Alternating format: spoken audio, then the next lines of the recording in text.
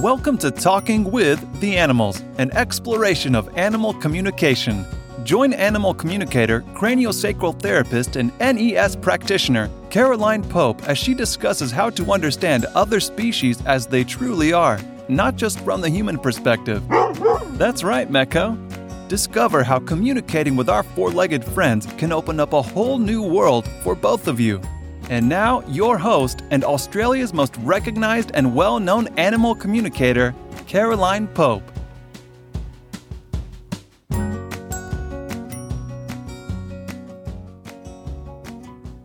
Hello and welcome to Talking with the Animals. I'm your host, Caroline Pope. Thank you for joining me. Now, today I'm going to be covering, I'm going to be honest, this really is a bit of a rant, so bear with me on this one.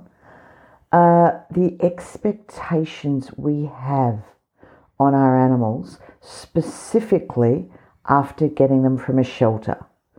I was looking at covering this topic at some stage because on Tuesday, Cup Day this year for us in Melbourne, I've had my Meko, my Sarplaninac, a year from Australian Canine Rescue. Thanks again, Kerry. I've got a brilliant dog thanks to you and I'll always be grateful.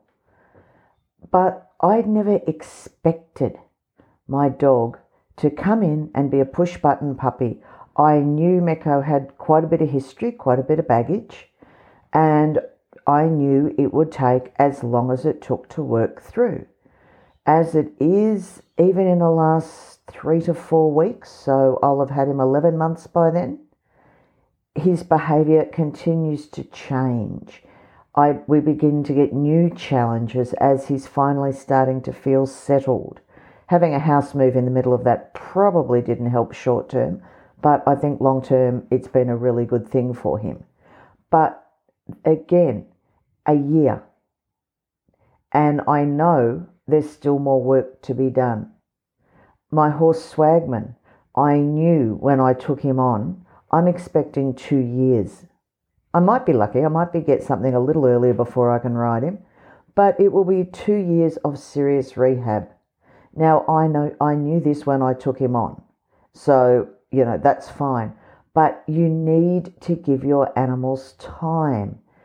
And it was a particular phone call this week to me that set this rant off. But I had also been looking at it when I've now seen there's apparently, and I'll be honest, I have not watched the shows, but I know there's a UK one and I believe an Australian one now as well. Television shows about people adopting puppies. Now, whilst I'm not against this, I would really love to see the producers be a lot more honest and a lot more cutesy BS. I'd also like to see follow-ups, 3, 6 and 12 months, and how the animals are doing and people being real. But you don't see these. Unfortunately, reality TV, as they call it, is never real. Seeing children on the show going, I want a puppy. Well, hey, kid, I want 20 million bucks and meet and kiss, neither of which I can see is going to happen. Certainly not in the foreseeable future. Just because your child wants a dog, and don't get me wrong, I'm animal mad, was desperate for a dog, was never allowed to have one when we were growing up. My father didn't want one, didn't want the responsibility. Doesn't mean your child should get one. I'm often horrified at people that get coolies and kelpies and healers and border collies and expect them to be calm in an apartment all day. None of this takes the animal's needs into consideration. Now, this particular phone call or text that I got was at the crack of dawn one morning, and it's from a lady in an interstate animal shelter. My mother actually got a dog through this lady many, many years ago, and I know a friend of mine is an animal naturopath and T-Touch practitioner and a whole lot of stuff interstate, and she has done some work with this woman's shelter. So hence, if there's any ship down to Melbourne, I'm on her radar of people that can potentially help. Now, she'd done all the legwork. She'd apparently done a lot of discussion with this woman who decided she wanted American Staffy. Amstaff for short. And this woman lived well over the other side of Melbourne, but still within Melbourne, so that's why I was called. And she had adopted this dog.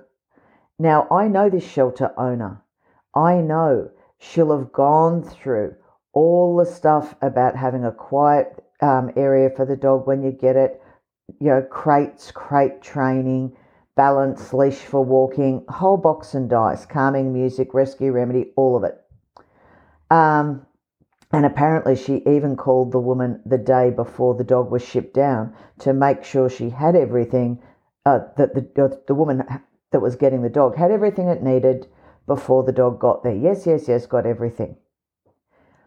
That night, when the dog got down there, that night, the woman had already decided she'd only had the dog a few hours, that it was too much and she wanted to send the dog back. Now, what do you think that does for the dog? She's saying he's stressed. Well, gee whiz, he's just come from New South Wales to Victoria. He's itchy. Well, yes, a lot apparently of the transport people use hay. So a lot of dogs will react to that. And American Staffies or Amstaffs are pretty well known for skin conditions. And I quote, I had no idea how strong he was or how much he pulled to walk. Well, the dog's stressed. Why are you trying to walk it for starters when you've only had it a couple of hours? And, why are you expecting a dog that you've known for less than 3 hours to walk beautifully and well behaved on a leash? And this is what this woman was expecting. So this particular shelter person had been told, you need to get the dog movers ASAP. So in the interim, she made a bunch of suggestions to calm the dog down, blah, blah, blah. When she'd contacted me, it wouldn't have been any more than 8 o'clock in the morning. And this woman was asking, when are the dog movers coming back? It's outside. I'm on work calls. Now, if you've just got a dog the night before, why are you locking it out and doing work calls? You take a couple of days off for both of you to help to settle. No, I don't want it. It's too strong. It's too much work. He's sweet. I feel bad, but I don't want him anymore, and my mother's frightened of him. So this dog was incredibly lucky. Through absolutely no fault of his own, he's been set up to fail, but at least someone's gone, she's got the dog movers, and he's going back up interstate. And it's a very lucky dog, because in a lot of Melbourne shelters and shelters throughout Australia, there would be no second chances, because somebody wanted a fairy tale, somebody wanted a dog that looked like, and there are a lot of Amstaffs through that particular region of Melbourne that look like that. They wanted one. Now, if you want one of those, why haven't you tried to walk one? He's too strong to walk, was one of her things. He pulls too much and he's too strong for me. Why haven't you found this out? And if this woman's listening and feels that I'm picking on her, you're right, I am. It's a perfect example of how to potentially kill a dog. And, it's not the dog's fault. This dog was lucky. But when you look at the stress and the trauma this dog has gone through because someone didn't do their homework, how do you think the dog's going to feel? Could you blame this dog if it then becomes stressed about car travel? These are the sorts of things we have to look at. If you want a big dog, and lots of people love my Sarplananak and think they want one, I can promise you I talk every single one of them out of it. And much as I love and adore Mecco, unless I'm on property, he's my last Sarp. He's my last 70-kilo dog, because I'm 54, and when he lunges and pulls, he can be strong. And it doesn't happen often, but you only need once. I'm hoping I have him till I'm 60. I'd really love to get another 6 years out of him. Don't know that'll happen. But if I can, I'm then 60, taking on a large 70 to 80 kilo dog in a lot of cases. It's not realistic. Therefore, I won't do it because it's not fair for the dog. If you're looking at getting a Great Dane or a Sarp or any sort of large dog, large shepherd even, I tend to think of 45 and 50 kilo dogs as medium, but I'm fully aware most people think of them as large. Are you able to hold that dog? Have a think about it. These are all the sorts of things you need to know. Another one, does your dog fit comfortably in your car? The amount of dogs I see struggling with back pain, large Danes and stuff, because their owners have tiny little Corollas, Hyundais, Minis, those sorts of things. And, you need to look at your car if you're getting a large dog. Is my dog going to be able to fit comfortably? And also, if it is a large dog, as it's getting older, am I going to be able to help my dog in and out of the car? These are the sorts of things.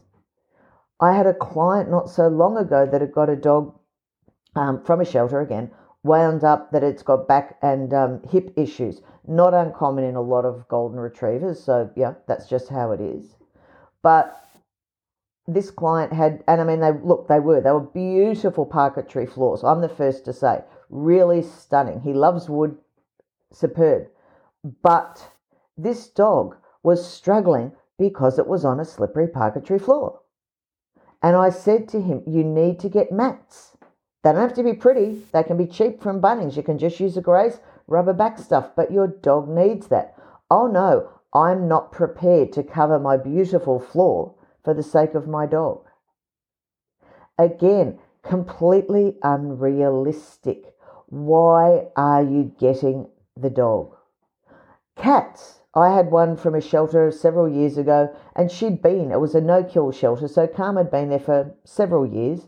Bunch of issues. I expected her to have a bunch of issues when she got out, because very few cats that have been in such a small space for such a long period of time are going to be able to cope with a large space all at once.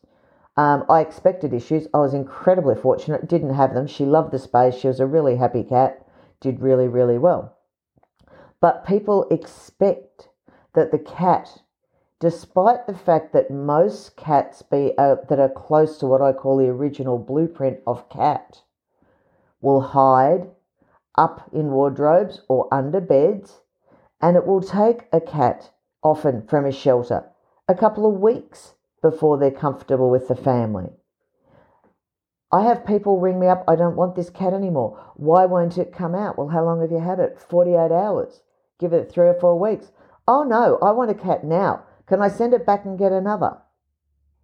These are the sorts of expectations we have. And I think some of it is fueled by these so-called reality TV shows. Look and ask yourself, why am I getting this animal? What are my expectations? Do I have any expectations? Why am I getting this animal? Why do I want a dog from a shelter? That's a really big one to ask yourself. Now, don't get me wrong. As I've said, most of my animals have been from shelters. There is nothing wrong with a shelter dog. They're great. And people that say, but they're more work. No, puppies are a lot of work too. It's just different work. However, examine your motives as to why you want to get a, inverted commas, shelter dog or rescue dog. Because it is a label we humans put on the dogs. And I've had clients, dog was being an absolute brat, and that's the very, very polite version. And the owner's going, it was because he was in his shelter till he was 6 months old. Yes, we've had him 12 years, and he's still an arsehole. No excuse. We do that. We label. So have a good look at yourself and the expectations that you have, probably without realizing it, as to why you're getting a dog from a shelter and why you want a dog. Your kids might want a dog. If you don't have the right fencing, and don't even start me on the amount of country people or people in rentals like myself, but they don't have good fencing and the landlord's not going to pay for it and they still think they're going to get a dog. Completely and utterly selfish and unrealistic. If your kids want a dog and you don't have the space or the setup for a dog, fob them off to the nearest animal shelter. Take them there and get them to volunteer to walk the dogs. Get them to volunteer to go and scrub kennels and clean poo, because that's all part of having an animal. It's the same as so-called rescue horses. I got Arwen from the Echuca sales. I was bidding against the meat man. And so many people went, oh, isn't it lovely you rescued her? No, I bought her from the sales. I didn't rescue her. But people's expectations are that you've saved them, you'll put them in a paddock, they'll be fat and shiny, and you'll all live happily ever after.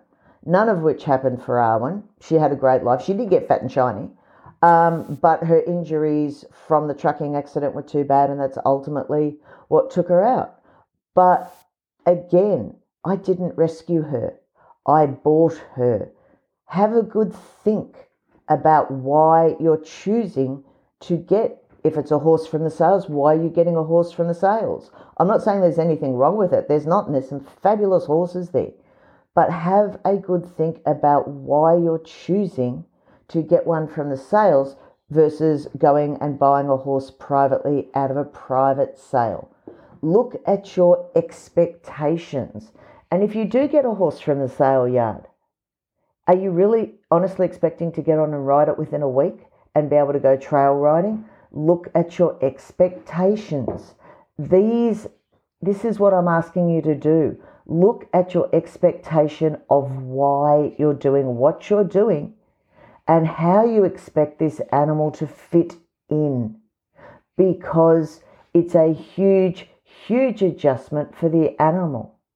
And once upon a time, we had a much more realistic expectation of our animal. We would turn around, for example, I remember my great uncle telling me you could leave your hat at the MCG and they would, your dog would be sitting next to it and everyone would know that that was your seat. You wouldn't touch the hat or the dog. You'd know it was reserving your seat while you went and got a beer or a meat pie or whatever you got. These days, a kid or a parent would have the expectation that they can take the hat and pat the dog. The dog's behaviour hasn't changed in the last 50 or 100 years. Our expectations have. So have a really good think about that and look at what is natural and appropriate for an animal's behaviour. And best case scenario, don't get me wrong, it's always awesome when it happens. But also look at worst case, the old trust in God but lock your car. If this animal is incredibly stressed, if your cat sprays, if your dog that you've just got from the shelter is a fence jumper, are you going to be able to set up a shelter or fence off part of the yard appropriately with a roof for the dog? Start having realistic conversations before you get the animal. Am I going to be able to dedicate enough time every day, particularly now we're out of lockdown? Am I going to be able to provide the animal with the stimulation that it requires? If something goes wrong, am I going to be able to deal with it? I always have to be with Mecco fairly close to the car because I know with his thoracic injuries, his right front leg can become paralysed. If it does, I've still got to be able to get him in the car and to a vet. These are the sorts of things you need to be aware of before you take. If you think your child's allergic, there is to dog or cat hair. There is absolutely no guarantee if you get a Labradoodle or a poodle that it's going to be one with the so-called hypoallergenic coat. What are you going to do if your child develops an allergy? Start thinking about this. Are you and your children going to be strong enough to hold your particular breed of dog, if it's a dog, or a horse? Are you going to be able to go out every single day? What's your backup plan? You need a backup plan regardless of your animal. All these things we need to think of, because I actually heard from this AMstaff, going back to the AMstaff from the shelter, and he was absolutely heartbroken. I very rarely hear from dogs because, as I've said before, I don't tune in. He asked me, what have I done wrong? Followed by, are they going to kill me for this? And that was heartbreaking. Through no fault of his own, and as I've said, this dog is incredibly lucky. He'll go back into state, and the shelter person, it'll be like the Spanish Inquisition trying to get this dog again, which is as it should be. And I don't blame her at all, because I know she's done everything she can, and she can only go with the feedback she gets from people. But always remember, look at the expectations you have and look at your potential worst case scenario, because no dog or cat or horse should die because of someone's unrealistic expectations.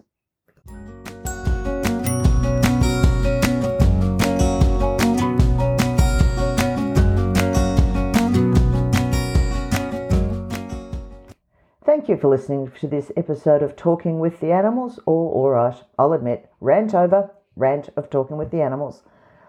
Again, I'm your host, Caroline Pope.